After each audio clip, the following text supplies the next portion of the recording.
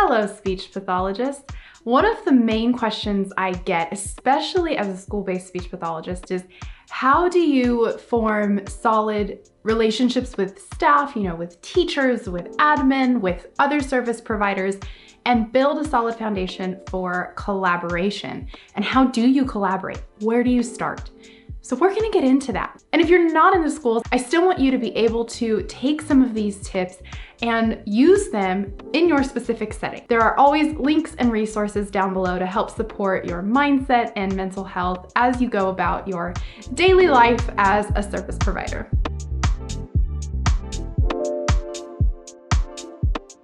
Let's talk about the 5 things you can do to help foster collaboration among you and your colleagues. The first thing that you want to do is the same thing you would do when you're trying to establish a solid relationship with a client. You build rapport. You build a connection. You focus on that human interaction. Something that I learned when I started working in a very collaborative program was that we all don't have to agree, but we do need to have a level of understanding. What makes building that human interaction a little bit easier is finding the things we can appreciate about another person and finding the things and the reasons why we can connect with somebody. What do we have in common? So the first step here is just communication basics. Get to know your colleagues, ask them questions, find out about their lives outside of being a teacher or an occupational therapist or whatever their role is at the school or in whatever setting you're in. Get to know them, become acquaintances or friends, however far you decide to take that. But you want to have that place where you have some understanding of another person. You have maybe some commonalities you can always bring up. This doesn't mean, again, you have to agree on everything. It just means you are focused on the connection, that human connection. And that's essential for our kids, right? Or our clients when we're focusing on these communication things. It's all about bringing that connection in. Well, if we're establishing solid collaborative relationships, that's also going to be the case. And what better way to model it for the kids or the clients than if we're doing it ourselves? The second thing that you can do in order to build this collaborative relationship is at the beginning of your school year or your time in the facility or the beginning of getting to know your collaborative partner, your other staff member, do some observations. Go in, now I'm going to speak from the lens of a school-based SLP, go into the classrooms, observe the classroom, get to know what this specific classroom culture is, as I like to say. Every classroom is going to have a different way of doing things, different routines, different classroom management strategies, and all of those are things that these specific individuals brought in based on their own backgrounds, their own learning, their own perspectives and values.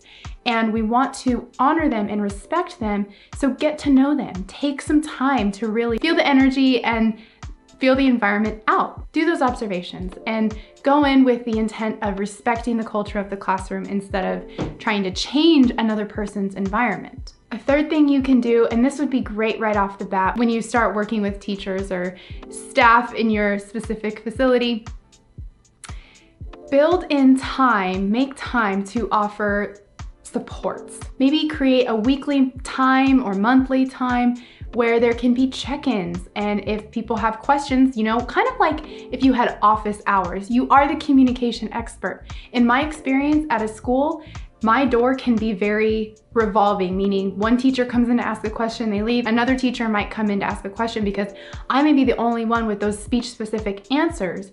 So building in that time to say, hey, on Fridays, I always offer like a little Q&A time or whatever. That might be a great way to offer that support. When I first started in my program, I was the only SLP among 3 teams of preschool teachers, and because it was full inclusion, I was doing a lot of push-in the classrooms. I had plenty of time to observe. So building those relationships with my teachers was very important, and I offered once a month trainings on different things.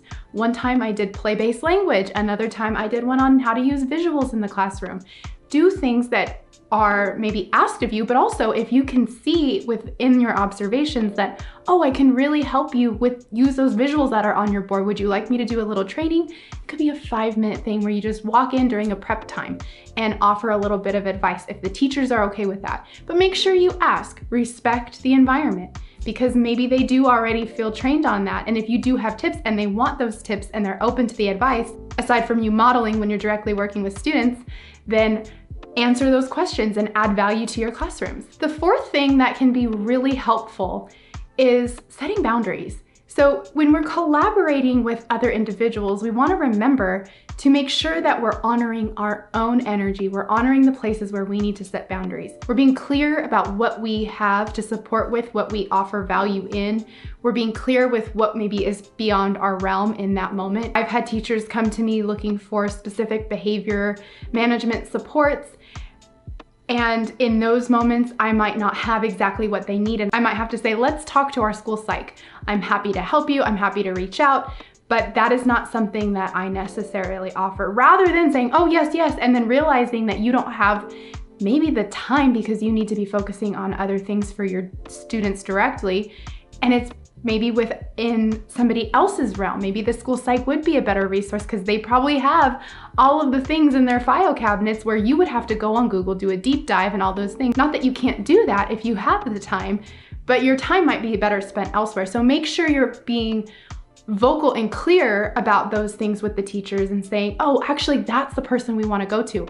But again, be a team player. Maybe it's a way that you can learn too and support your teachers while all, together emailing the OTs or the psychs or whoever it is that you need to talk to. Also, if your boundaries around the time that you come into work and the time that you leave are very structured for you, like for me, I leave at 3:15 every day.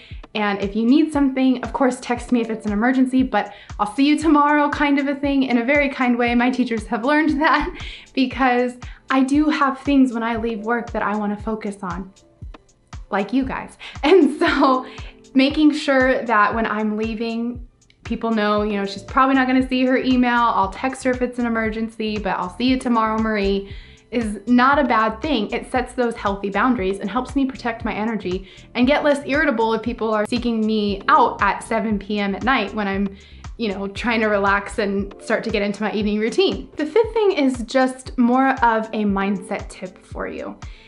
You are the communication expert, but there are things, even in the realm of communication, that you'll be able to learn from your staff, whether it's the service providers, the OTs, the PTs, whether it's the special education teachers, the psychs, the general education teachers in the classroom.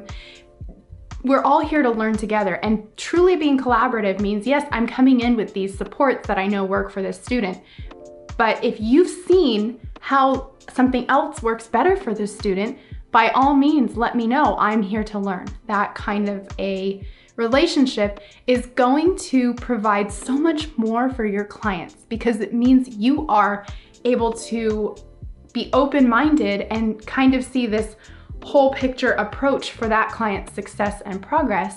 Because the teachers who see that student a lot more often than maybe you do, I'm gonna assume based on how my program is, they see a lot more. And then again, with the parents, when we're thinking about collaborative relationships, we might be asking parents questions too about how things are done in their home. So that way we know what is best going to work for the student versus what we've specifically been trained to do when a student does X, Y, and Z. Every child is different. It's a highly individualized thing that we do. So having those collaborative relationships with the other staff and the family members, all the members of the team, right? We are able to best provide for those individual needs. Thank you so much for watching. I hope this was informative and also helps you feel empowered and confident to take on that collaboration wherever you are and build those true, strong, collaborative connections and relationships with your colleagues. Have a great week. I'll see you on the next one.